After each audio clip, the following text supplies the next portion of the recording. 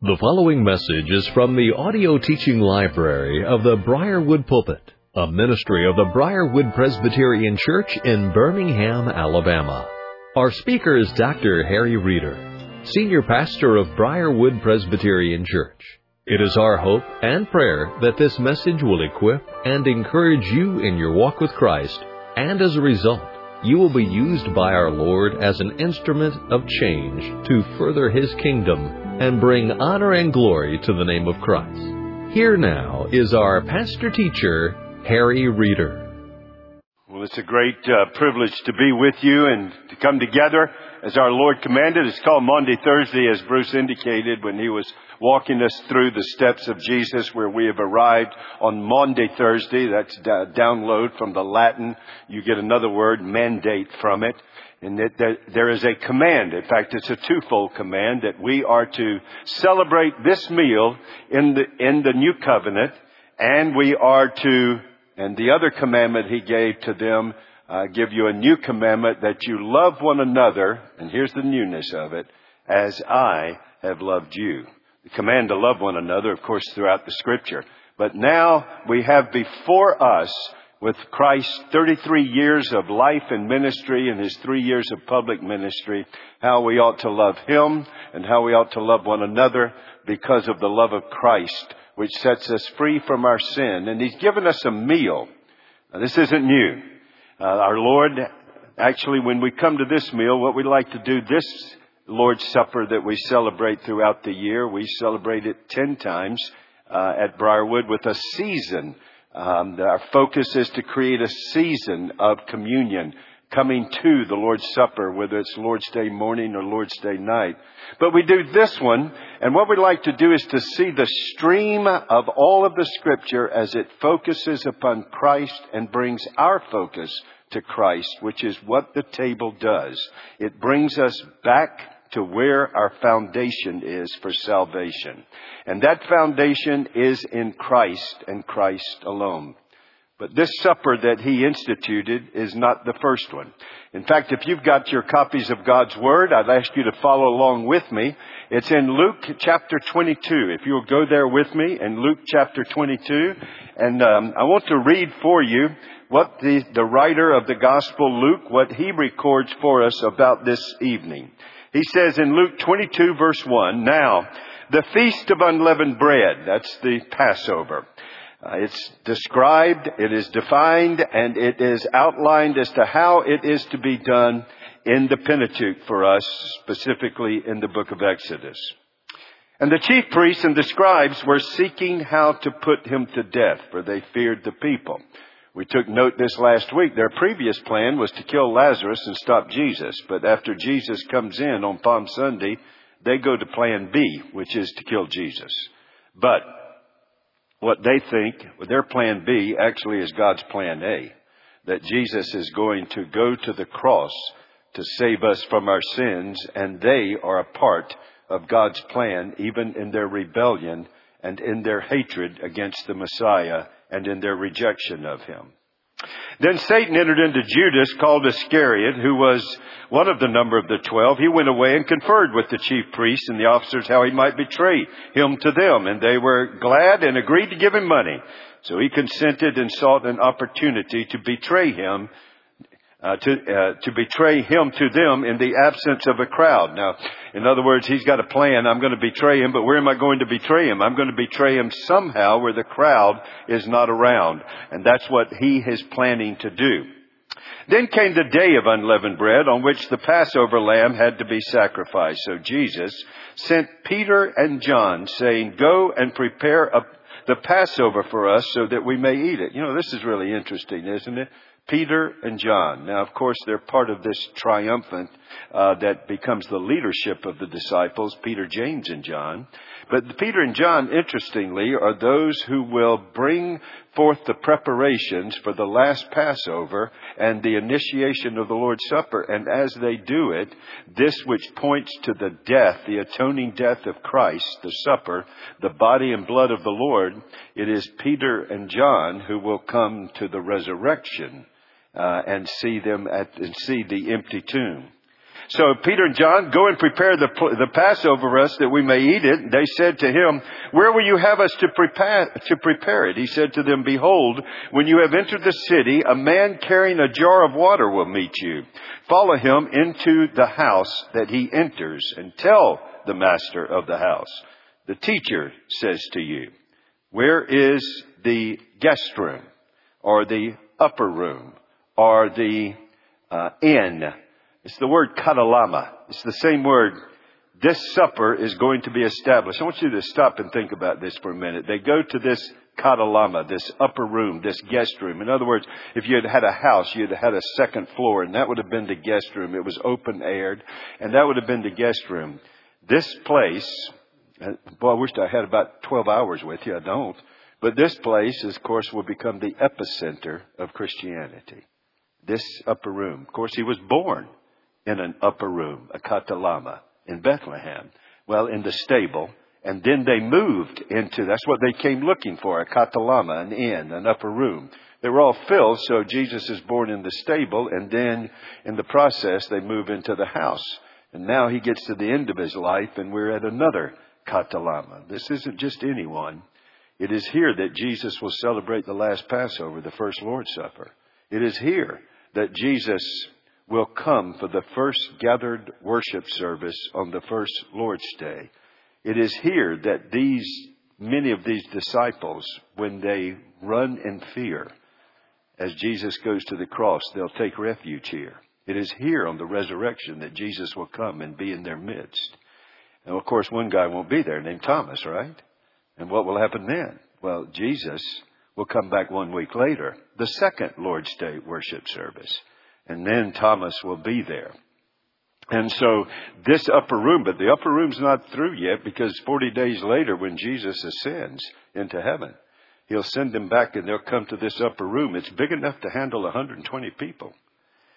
And they'll be there in prayer, and that's where Pentecost occurs, same room. And it is there that they will continue to be found. In fact, when Peter is arrested, it's in that same room that they will be praying when he is set free. And the word will come to them there. What a very special place. And it is a place that it becomes very precious in the lives of the people of God. But here, we're introduced to it.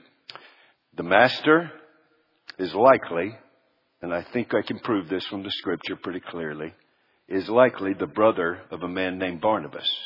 And he has a son named John Mark, who will be part of the first missionary team, who will also be used, who will be in the garden after this. He'll follow to the garden and will escape by running out of his robe there. It's really interesting, all the dynamics that are happening in these 8 days of grace to glory, the week that changes everything. Well, he goes to the room. He says, where's the guest room? And I'll eat the Passover with my disciples. And he'll show you a large upper room furnished. Now, prepared there.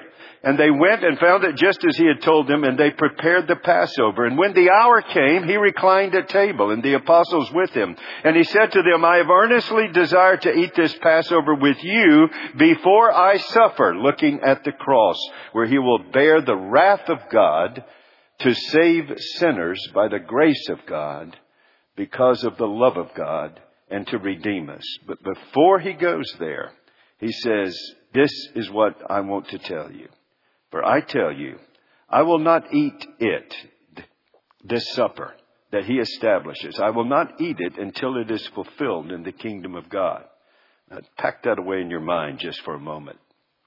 And he took a cup, and when he had given thanks, he said, take this and divide it among yourselves. For I tell you, from now on, I will not drink of the fruit of the vine until the kingdom of God comes. And he took bread, and when he had given thanks, he broke it and gave it to them, saying, this is my body, which is given for you. Do this in remembrance of me. And likewise, the cup after they had eaten, saying, this cup is the new covenant. This cup that is poured out for you is the new covenant in my blood. But behold, the hand of him who betrays me is with me on the table. For the Son of Man goes as it has been determined.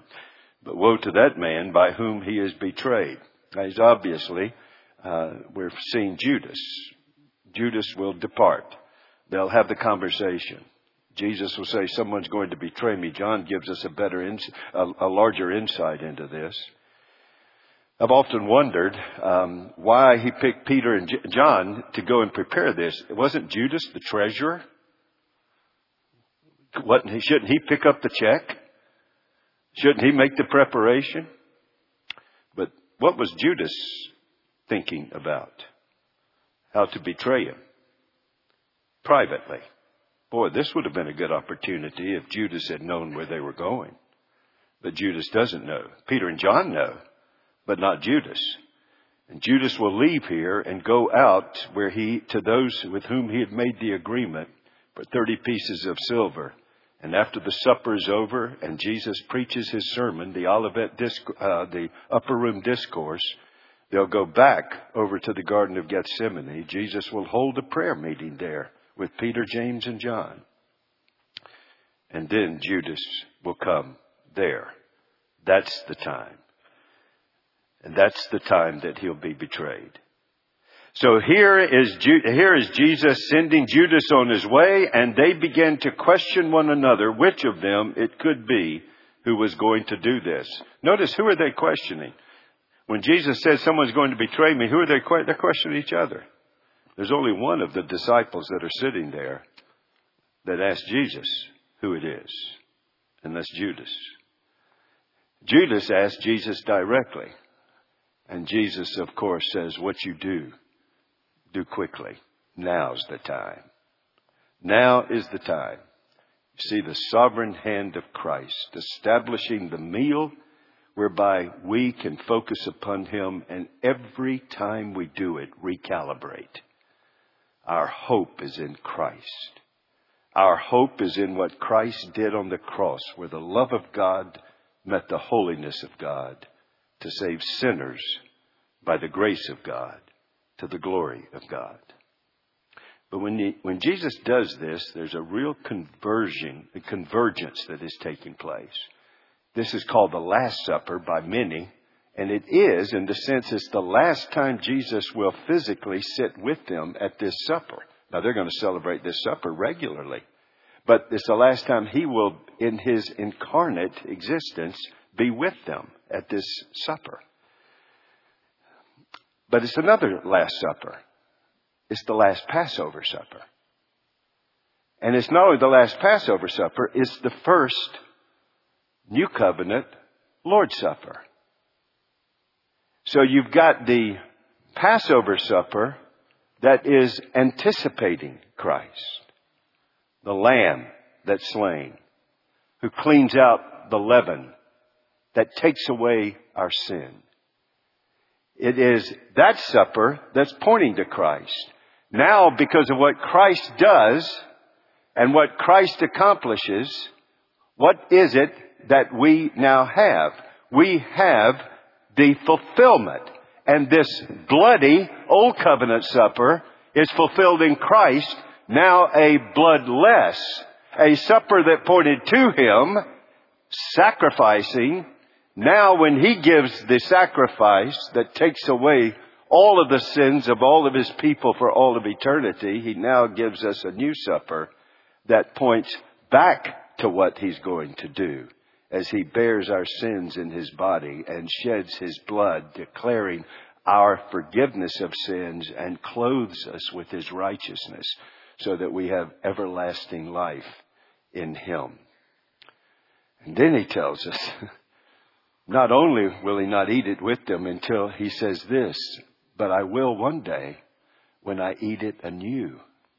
And there he's looking to the consummation supper, the marriage supper, when all of his people will be together with him in the new heavens and the new earth and the new Jerusalem that's come down.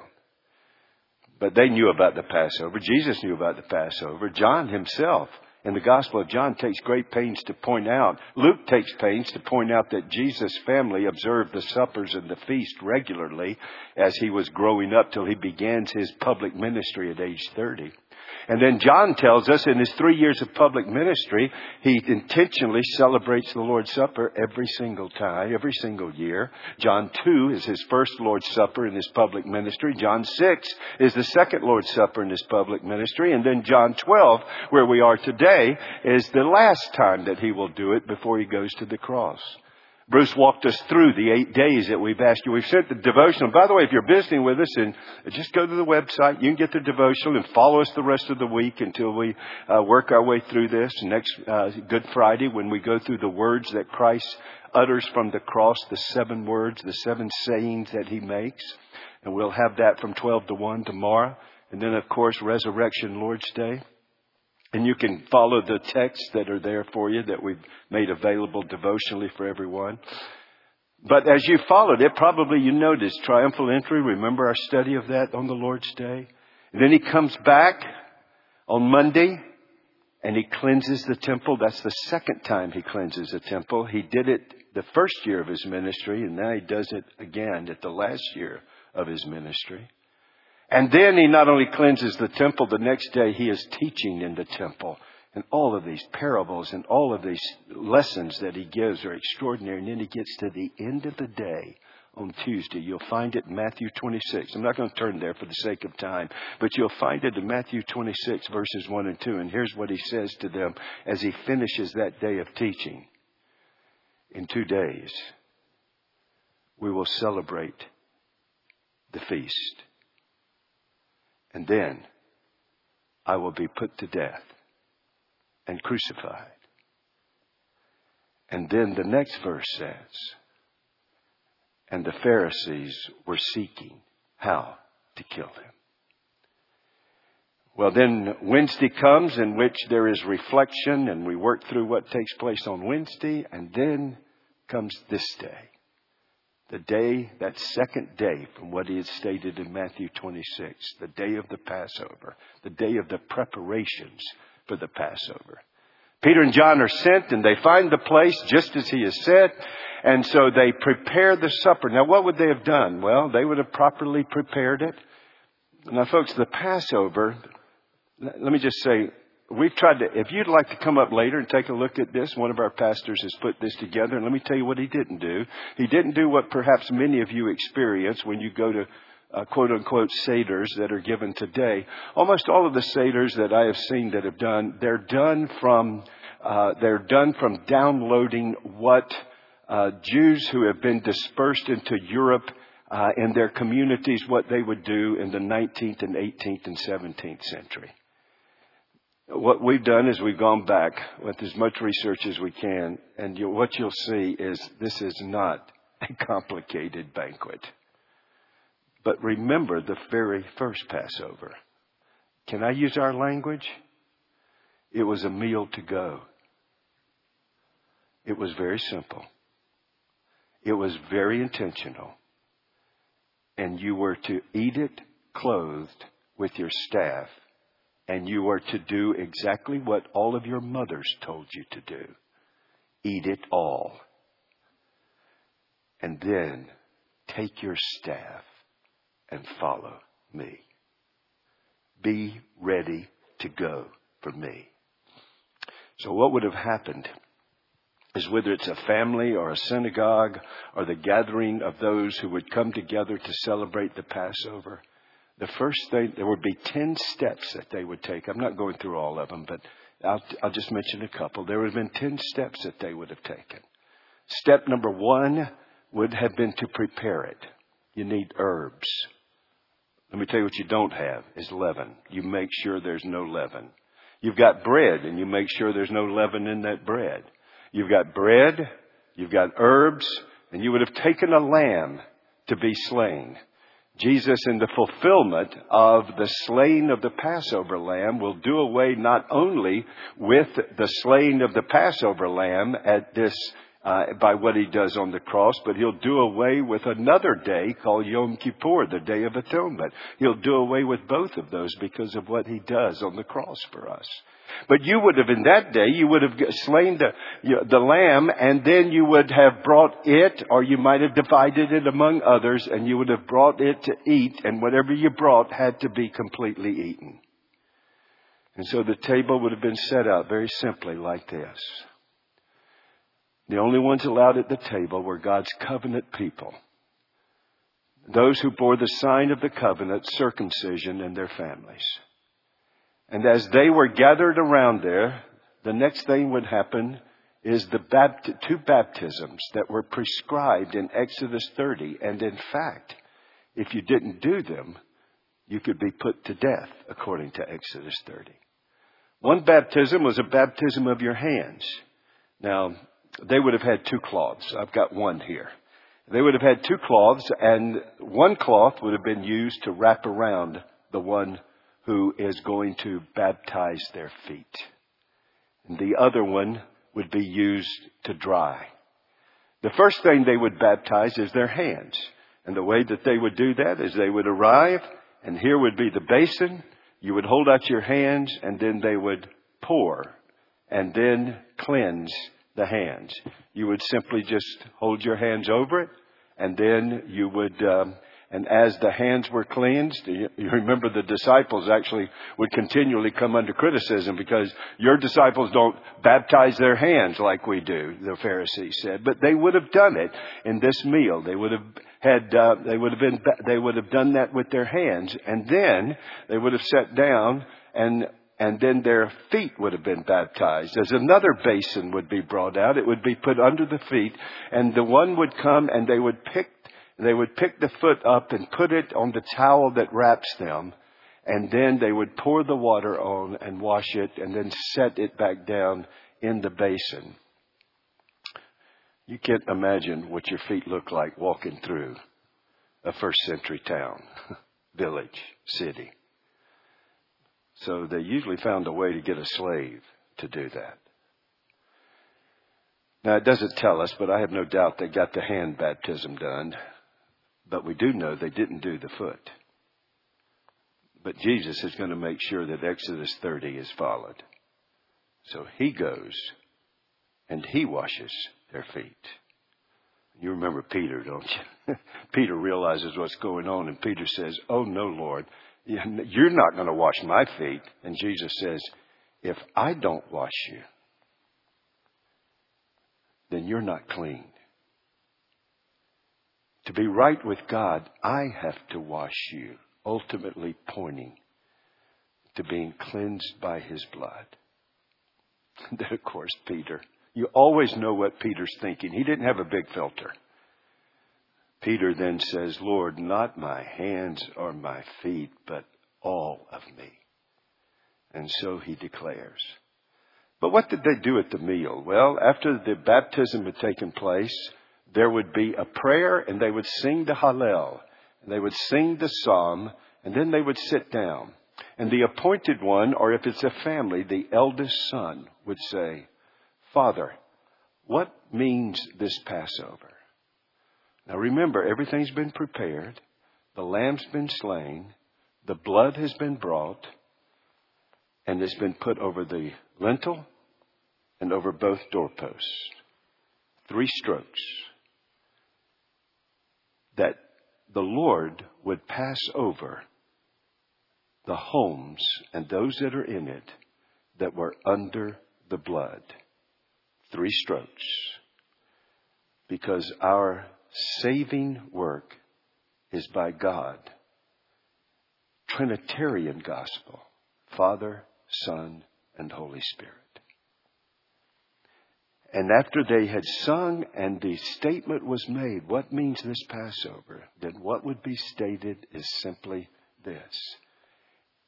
The entire family or group would be instructed from the book of Exodus that God graciously delivered us from the bondage that we were in and brought us out through a wilderness and to the promised land. And so they would be instructed. Now you're ready to eat. Now you are ready to participate. Well, what they would have done, they'd have taken bread, very much like this. The bread back then served as bread, served as nourishment, and it also served as a fork, a spoon. And so they would dip it when they would dip it, they might take some herbs and they would place upon it. They might even take some of the lamb and place upon it. And then they would partake. And they would then go through the meal. The meal would begin with the first cup of wine. The wine would be the fruit of the vine, and as was their practice, it likely would have been new wine. That means very little alcoholic fermentation time had taken place. And furthermore, it would have been diluted by 3 cups of water for every 1 cup of wine. And then they would have partaken of it. They would have drank the cup. They would have eaten the meal, and having been instructed. And after the meal, they would then take a second cup. And then they would sing a hymn to go out. But at this point, Jesus stops. And after the second cup has been taken, he takes the bread and he says, "This is my body, which is given for you." And then he broke it and he passed it to his disciples, and they would partake. Now, it's obvious that this isn't the physical body of Jesus, as some even today would say. Because what? Where is Jesus' physical body? It's right there. This is anticipating the work of redemption, and we partake of the benefits of what he does with his body, and we spiritually feast upon him and all that he has done to take our sins away. And then he takes the third cup. And when he gets the third cup, it's also poured. And after pouring it, he then says, "This cup is the new covenant in my blood, which has been shed for the forgiveness of the sins of many." And then he says, there's a little bit of grammar work here. He doesn't say, "Drink it all," as some have said. He doesn't say drink. He said drink it all and you put it to the first guy. What happens? Nobody else is going to get anything. Actually, the proper translation is all of you drink it. We all are saved by the work of Christ as his body bears our sins. And we partake, reminding us that by faith and repentance, we are in Christ and Christ is in us. And it is his blood that wipes away all of our sins so that we are clothed with the righteousness of God. This meal looked to Christ, anticipated him. The meal he establishes for us is even more simple. The new covenant meal, the bloodless meal, is even more simple, but how gloriously profound. In fact, if you don't mind, I'm going to read one more passage, and then we will make our way to the meal appropriately. If you've got your copies of God's Word and you'd like to follow along with me, you can go to 1 Corinthians chapter 11. And when you get there, I want to read for you what is called the words of institution, as the Apostle Paul gives us the insight into this meal. He says in 1 Corinthians chapter 11, and I'm just going to read at verse 23. "For I received from the Lord what I also delivered to you, that the Lord Jesus, on the night when he was betrayed, took bread. And when he had given thanks, he broke it and said, 'This is my body, which is for you. Do this in remembrance of me.' And in the same way also, he took the cup after supper, saying, 'This cup is the new covenant in my blood. Do this as often as you drink it in remembrance of me. For as often as you eat this bread and drink the cup, you proclaim the Lord's death until he comes.'" This meal pointed to Jesus. And that's where the new covenant meal is pointing you back to Jesus and what he did on the cross to save you from your sins. He didn't just overcome a tyrannical ruler named Pharaoh. He defeated Satan, sin, death, hell, and the grave. He didn't just bring us out of the bondage of the slavery of men. He takes us and delivers us out of the bondage of our sin. You can be right with God, and there is no condemnation for those who are in Christ. You can be set free from the power of sin, not only declared innocent, justified, because He takes away your sin, He gives you His righteousness. This table is also telling you He breaks the power of sin and regeneration. You can be born again, and you may still have sin living in you, and yes, you do, but you no longer live under the dominion of sin. And now you're set free to live for Him. You see, it's so easy for us to think it's what we do that saves us or allows God to save us. This table keeps reminding you, you have been set free to do for Jesus, but you don't do for salvation. He's done it. This table keeps putting you back to your foundation. We have been delivered from sin's penalty, power.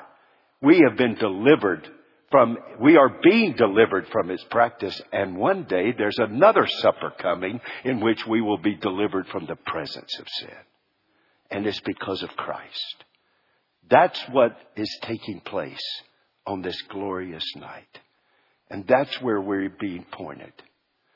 So it is my great privilege as a minister of the gospel to invite you to the New Covenant meal that has been mandated by our Savior, so that we will know what it means to love one another as He has loved us. And so we know what it means to tell a lost world that's searching for any and every answer that are all empty and futile, that there is one who doesn't love sin, but He does love sinners.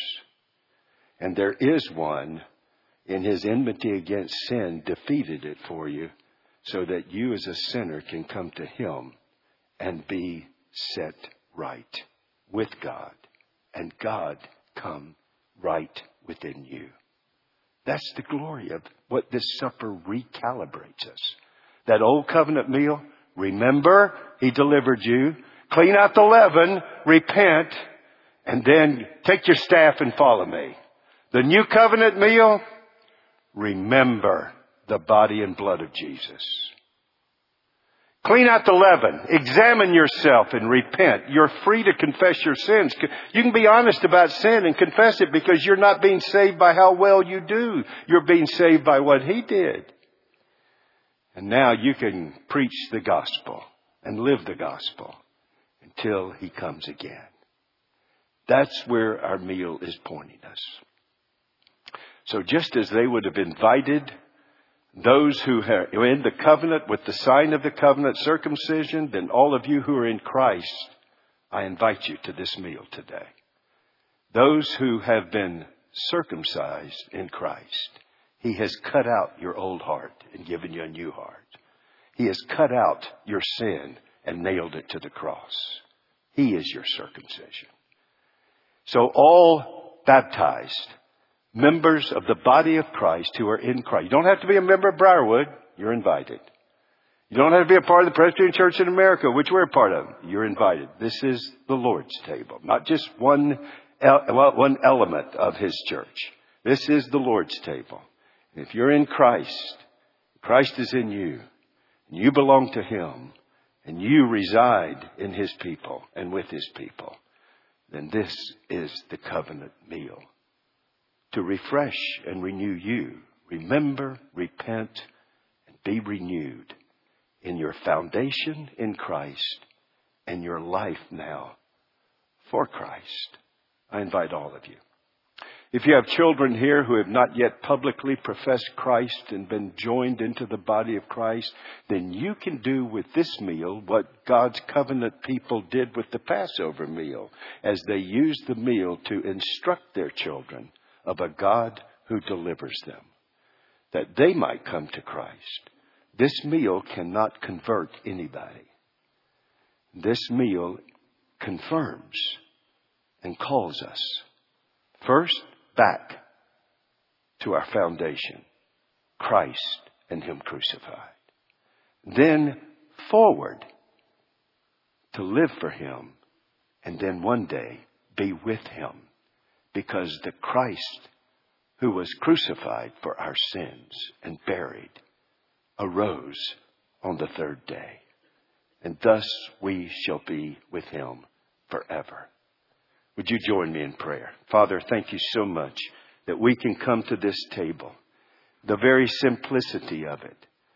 The body of our Savior, the blood of our Savior. And Father, we can rejoice in serving you. Would you come, Holy Spirit? And we have done as they did in the Old Covenant. We come to the meal with instruction. And then, because we want to partake of Jesus by faith, and faith comes by the hearing of your word. But now, Father, we want to, by faith, see what our Savior has done. Hear from him the assurance of salvation for all who are in Christ. And then see and hear what he calls us to do for him, because the love of Christ compels us. I pray this in Jesus' name. Amen. We're going to sing the hymn of preparation, but I would first say this to you. Jesus said, "This is my body, which is given for you." And then, after breaking it and giving thanks as we have done, and to set these elements aside, he would instruct us to take it as we will tonight. He then took the cup and said, "This cup is the new covenant in my blood, shed for the forgiveness of the sins of many." And we set this aside with prayer. Two distinct actions at the table. The bread and the cup. All of you in Christ, come and partake. Let's prepare our hearts with a glorious hymn of praise to our God. The Hallel pointed to him. This hymn will prepare us to exalt the one who has come for us and is coming again. Amen. You have been listening to a message by Harry Reeder, Senior Pastor of Briarwood Presbyterian Church in Birmingham, Alabama. For more information on the resources available through Briarwood Presbyterian Church, or for more information on the teaching ministry of Pastor Reeder, visit us at briarwood.org or call 205-776-5200.